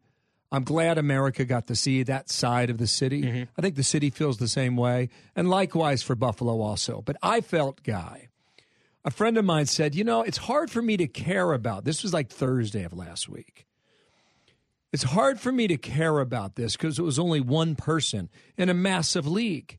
And I said, you're not right, but you will be right on Saturday at 4:30 when the next game is played. Mm-hmm. And after that ball's kicked, everybody go back to the sport. And I think that's what we saw this past weekend. Yep, I think that's right. But given the green light by DeMar, the fact that he's sitting with his mom and dad, Zooming or doing a WhatsApp with the Buffalo Bills, I'm telling you, that guys, photo of him doing the heart. Yeah, this doesn't happen. I grew up with a kid who got hit in the head with a softball at a family reunion. He was in the 8th grade. And, he went into a coma for 6 months. He lived. He woke up. He's, in his 40s now. He lives an independent life, and he has his challenges, but he's alive. His family had a lot of faith throughout this, and he survived. I know another buddy during the very beginning of COVID. He was on a treadmill here in New York City. They didn't get to him for 20 minutes, and he went into a coma for a year, and they had to make a really difficult decision. My point is, this stuff doesn't happen the way it happened over the past week. I can't emphasize it enough. Yeah, I'm calling these doctors and I say, can you give me an example of where somebody's forced into a coma, they bring their body temperature down, and then within 36 hours, they're breathing on their own, and by the end of the week, they're talking. It doesn't happen. I just, on Sunday morning, on ESPN's NFL show, I'm getting ready for the Bengals game, right? Randy Moss is talking about the power of prayer. Mm-hmm. I don't know if that's ever been spoken on that show before. I watch it a lot. And Rex Ryan, the former head coach, is crying. They got emotional. Yeah, really, it was so touching. Also, how couldn't you get emotional? And I want to get to an incredible emotional moment in just a second. But first, because you just went through those three examples of those football players going to a trauma center because of football-induced trauma, you also asked your guest about this morning, Jim Kelly. There are some people using this opportunity to come after football again, saying this is a dangerous sport. Some people are bringing a racial aspect into it.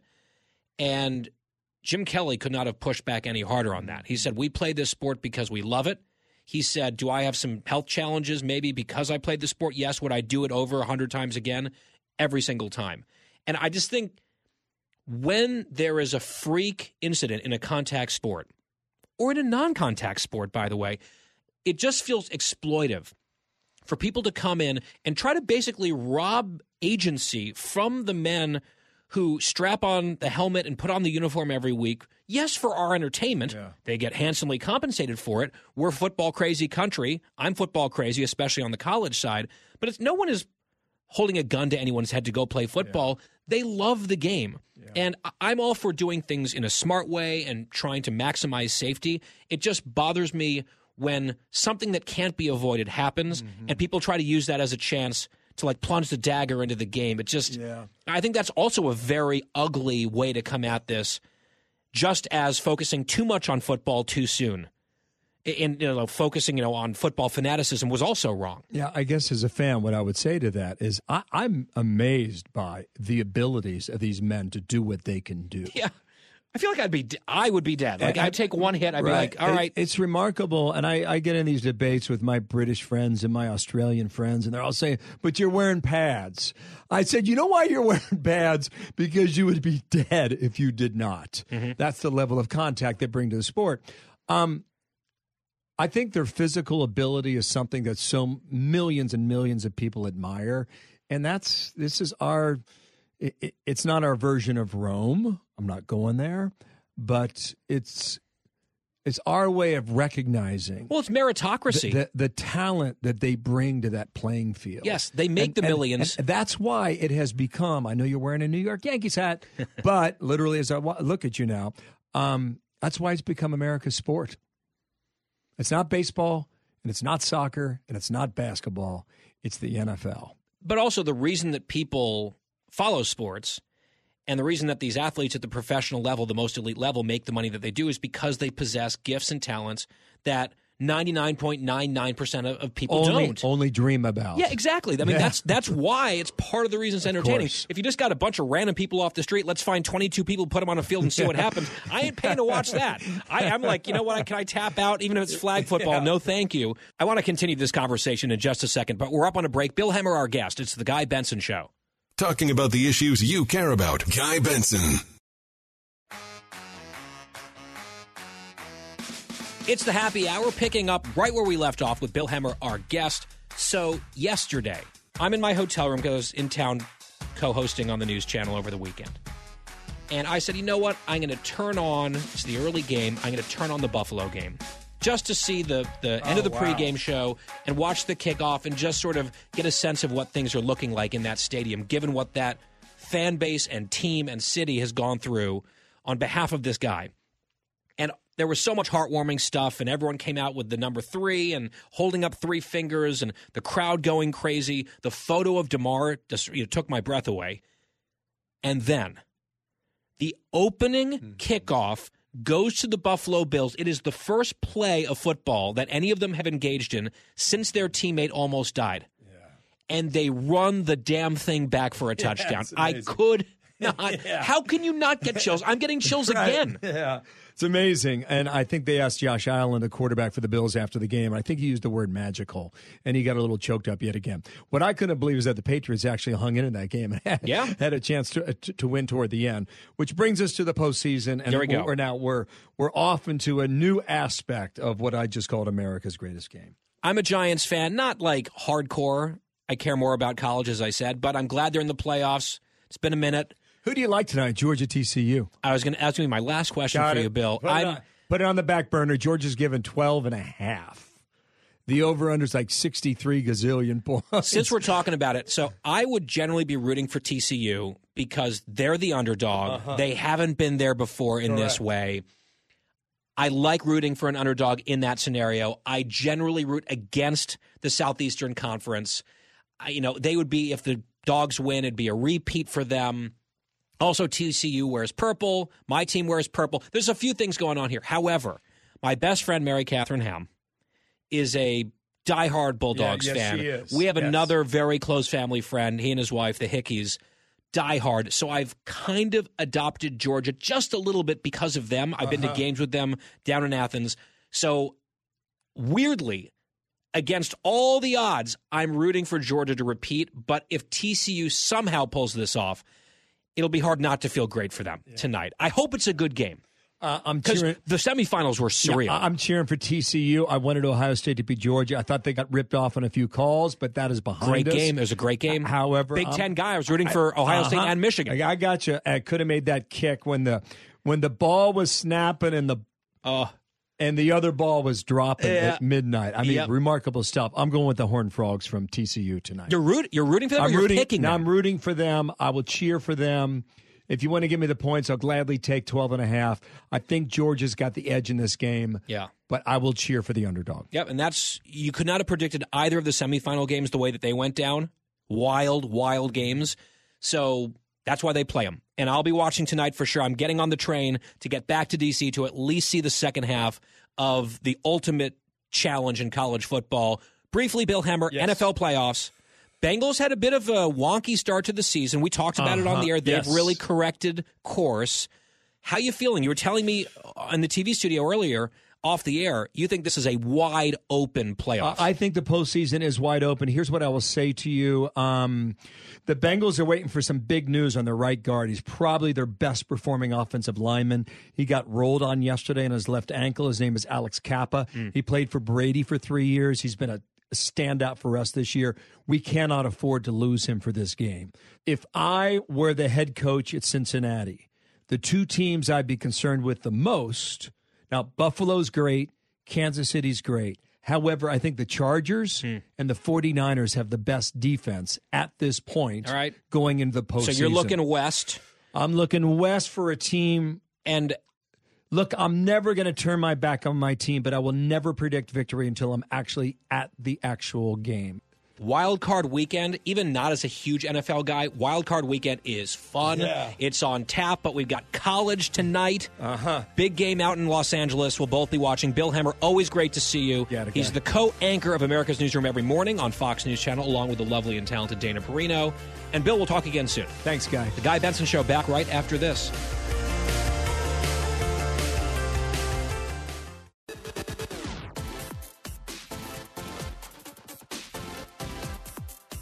You're listening to a new generation of talk. Guy Benson. We are back. It's the Guy Benson Show happy hour. In our first hour today, a lot of border crisis talk for all the obvious reasons, including the president's visit finally to the border over the weekend. We caught up with Brandon Judd, president of the National Border Council, to talk about it. Here's a piece of that discussion. I just want to start with your big picture reaction to President Biden's border visit yesterday. I know this was highly anticipated. People had been demanding it for 2 years. Now, finally, he's at least been down there. I know that there were a number of reasons to be skeptical or cynical about what would actually come out of this. What are your top-line reactions? No, it was just politics. That's all it was. Unfortunately, he went down there to a sanitized area. They cleared out everything that was going on. He didn't get to see what was happening. And then on top of that, he went to the port of entry we're not having issues at the port of entry. There are three major law enforcement components within CBP. You've got OFO, the Office of Field Operations. They're the ones that operate at the port of entry. Then you got the Border Patrol. We're the ones that operate between the ports of entry. And then you've got Air and Marine. And they're the ones that fly our helicopters, drones, aircraft, and then patrol the waters. He didn't even meet with Air and Marine. He spent very, very little time with Border Patrol, and he spent the vast majority of the time at the port of entry. The port of entry is not where the problem is. That's not where we're seeing the issue. It's between the ports of entry. It's with the Border Patrol and AMO, yet he didn't even spend the time that was necessary to see it. And then on top of that, they cleared everything out. That's a problem. When that happens, you know there's not going to be the political will to implement the policies, programs, and operations that are necessary to end this chaos. Well, we knew that already because of their policies, and they're not going to come off of some of these failures because for political reasons they feel like they can't. My hope was that even if by accident, even if they tried to insulate the guy as much as possible from any of the harshest realities down there, that they would be unavoidable to some extent. And someone or someones would have a serious conversation with him about what they're experiencing day in and day out. And whether that had a lasting impression or triggered any sort of changes at all, maybe not, but he needed to hear it. Do you think there's a chance some of that happened? I did see a few images of him, the president, standing with Border Patrol agents in uniform. Is there maybe potentially some evidence that someone told him some hard truths while he was on the ground? Governor Abbott gave him some hard truths, but nobody else gave him that. And the reason why I say that is because those individuals that were in uniform, those are high-level managers. Those people are subject to removal or movement from their current positions if they say something that is not politically correct, and that's the problem. When you look at and everybody talks about how the FBI has become political, the truth is that every organization within the federal government has become political. Whether that's the IRS, the FBI, the Border Patrol, they've all become political because their highest level managers, they're subject to being taken out of their position and moved to another position if they don't toe an administration's line. And that's the problem with that. But yes, Governor Abbott absolutely gave it to him straight. What we were hoping for, what I was hoping for, I was hoping that things weren't going to be cleared out, that the mainstream media, because when he went down there, he brought the mainstream media with him. My full interview with Brandon Judd of the National Border Council, which he leads, available online, GuyBensonShow.com. Part of that free podcast every day on demand, no charge to you. GuyBensonShow.com, FoxNewsPodcasts.com, or wherever you get your podcasts. When we come back, it's the home stretch. Did producer Christine waver and or fall on her dry January ambitions over the weekend? Judgy Joyce, her mother, had a birthday party. She was tempted. We'll find out together right after this. For the full interview and more, go to GuyBensonShow.com.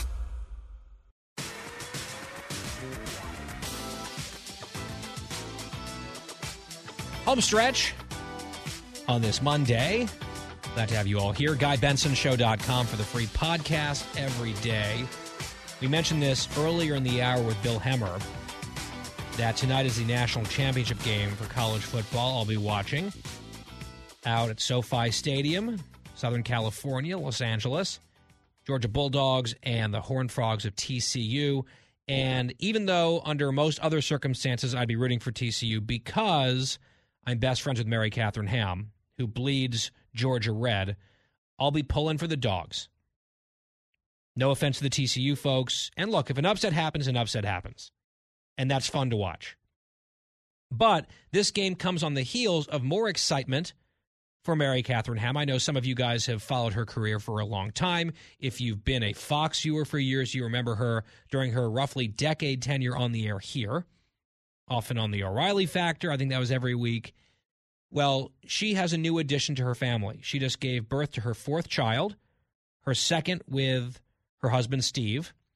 Her previous husband, Jake, had passed away. That's part of her story that you might or might not recall. You can look that up. She's written beautifully about it. But she's been married now to Steve since 2020, early 2020, and they have a daughter together and now a son. So welcome to the world, Cal, middle name John, which is named after Mary Catherine's father. And I'll just say that Mary Catherine and Steve would have been very, very thrilled, of course, with another daughter, but I think they are extra delighted that they now have a son. There's a lot of female energy in that house. And now Cal is there to provide some reinforcements to Steve. Cal was born just before midnight, I believe, on Friday.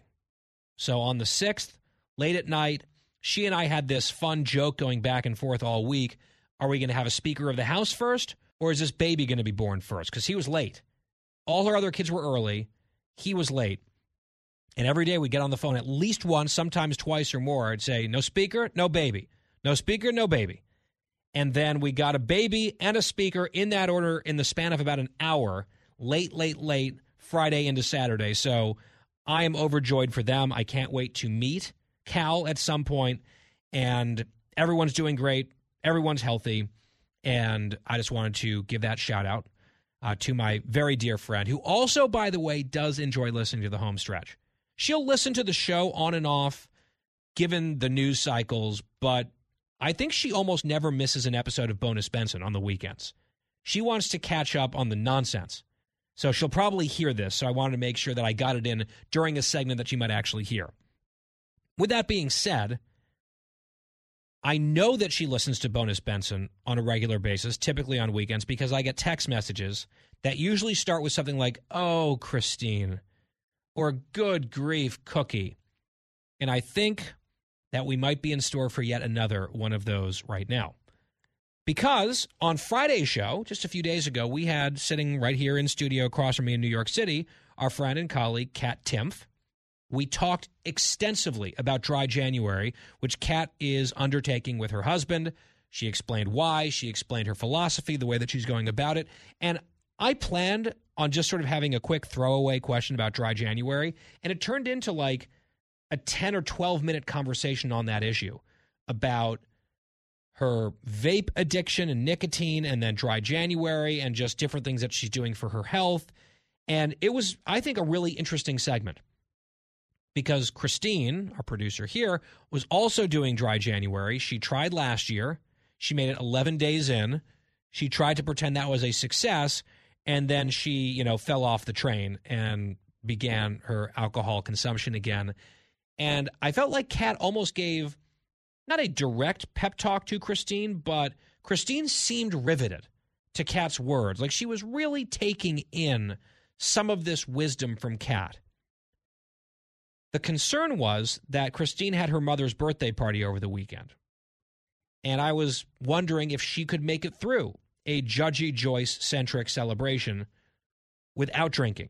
Judgy Joyce doesn't drink, for the record, but some of the stress related to it might have caused Christine to slip.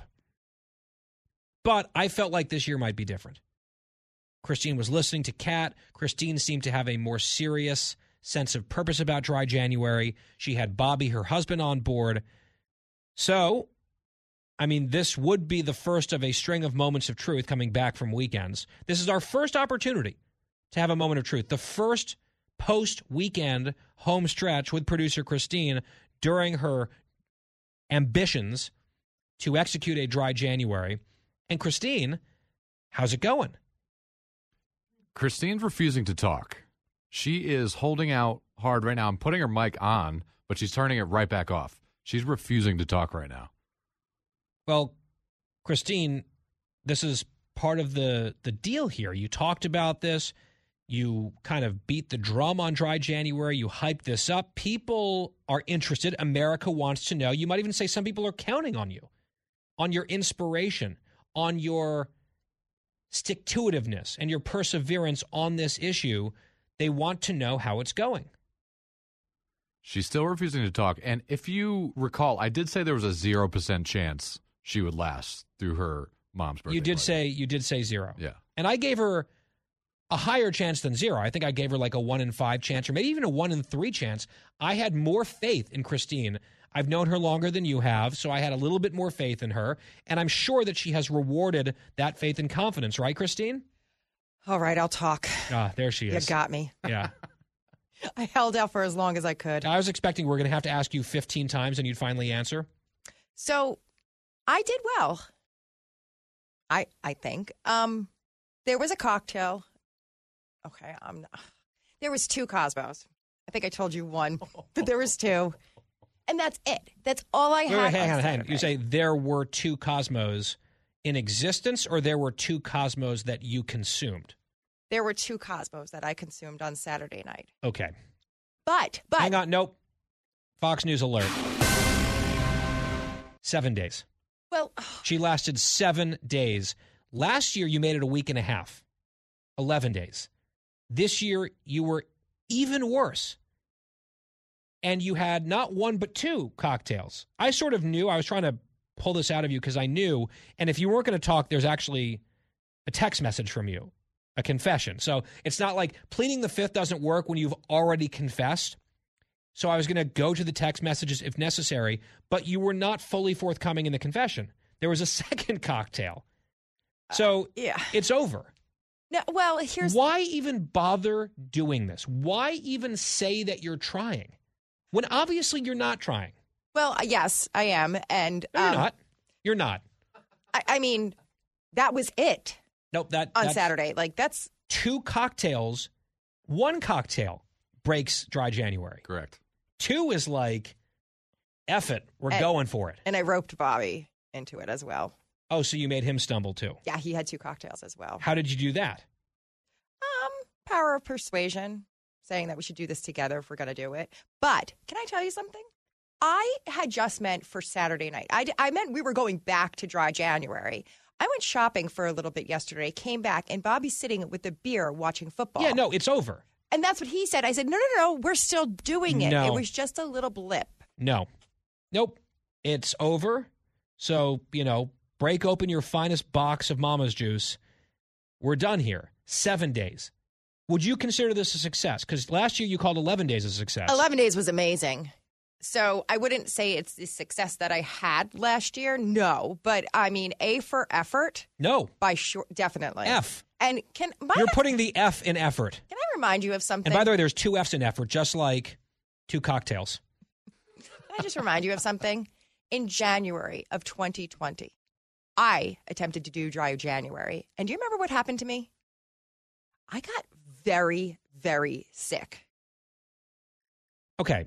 If you want to use perhaps early COVID before we really knew it was coming, I think while I was on my honeymoon. Yes. As your excuse not to do dry January because alcohol needs to be in your system for you not to get very sick, if that's the argument, then don't pretend like you're going to do it. Well, I mean, it's just a thought, an afterthought. Like, I think the alcohol disinfects things in there. So, no, it's possible, don't you think? That's not how that works. Like, alcohol cleans things up a little bit. Thank you, doctor. Now, Dan, you are also someone attempting dry January. You believe that Christine had a 0% chance of succeeding. You were correct. Yeah, your low faith, your total lack of confidence in Christine has been totally vindicated. You were right. Did you stumble and fall the way that Christine did, or did you have some self-respect, some self-restraint?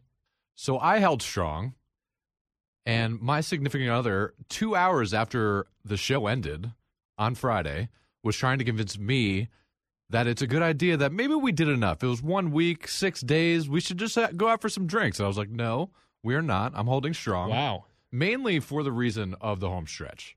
Let's be honest. Question. Yes. Now that you've beaten her. Okay. Well, I mean. Oh, it's a blowout. So you beat. And also, I never stumbled Saturday. You said I stumbled. There was no stumbling. Oh, you stumbled on the path to dry January. Oh, okay. No. That's 2 cocktails is not enough to make you stumble that way. You got a high tolerance. But, Dan, now that you've beaten Christine, for the purposes of these exact conversations, next Friday or this coming Friday, if your girlfriend's like, hey, why don't we get a drink? Do you have the satisfaction of beating Christine and now you can kind of move on, or are you committed for the full month still? I'm committed to the full month. I'm ready to go. Jeez. Yeah. I want to make her just look so bad. I want to go for the full month and just blow it out of the water. Yep. Let's do it. I mean, we're supposed to be best friends, and that's your goal is to make me look bad. I think sometimes I do it enough on my own. Don't you think? No, she doesn't need any help. I need to find motivation, so that's my motivation. Okay. Like every day I want to have a beer or something like that. I'll be like, I have to make Christine look really bad in this. Just close your eyes and just picture a grinning Cookie like a Cheshire cat with two, like she's got like the beer helmet on, except it's Cosmos, with the straws coming directly into her mouth. That's what you envision to hold strong. Yep. Solidarity, I'm with you. I had a few drinks over the weekend, but I'm also not doing dry January. I had a much drier weekend than I did throughout December. Same.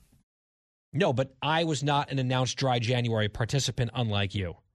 I wonder if Quiet Wyatt indulged in much alcoholic drinking while he was over in the UK and in France. We'll have to ask him when he's back tomorrow. YY's been gone for a while. Christine is curious. So I think we know our topic for the home stretch tomorrow as well. And at some point, I got to tell you guys about the musical that I saw over the weekend here in New York. We're like running out of time. So that was on the rundown, but we've got to punt it, so to speak, until tomorrow or the next day. And there was something else, too, that you wanted to get into, wasn't there? Well, I just want to put it on the record, and I'm not just throwing Bob under the bus, but he broke just as quick as I did. And if he was stronger about it, I think I wouldn't have broken. Yeah, but you were like Eve and Adam and Eve. You were the one with the, fruit of the poison tree, tempting him and pressuring him to do the wrong thing. And he did what Adam did from that biblical story, if you remember that from the Bible. Yeah, I do. Yeah. Well, I just so you know, I'm back on it, so. On the booze? No. We know. No. And the other topic that I now just remembered that you also want to talk about was coming to the defense of Harry and Meghan. Now, we talked about with Martha McCallum earlier in the show. That should have been my tip-off. When you were telling us that you were, in tears watching Harry, I'm like, oh, she's definitely drinking again. So we'll get into all of that in due course over the week as it unfolds on The Guy Benson Show. Back in D.C. tomorrow. Thank you for listening, and have a great night. Jesus drank wine. Cookie drinks Cosmos.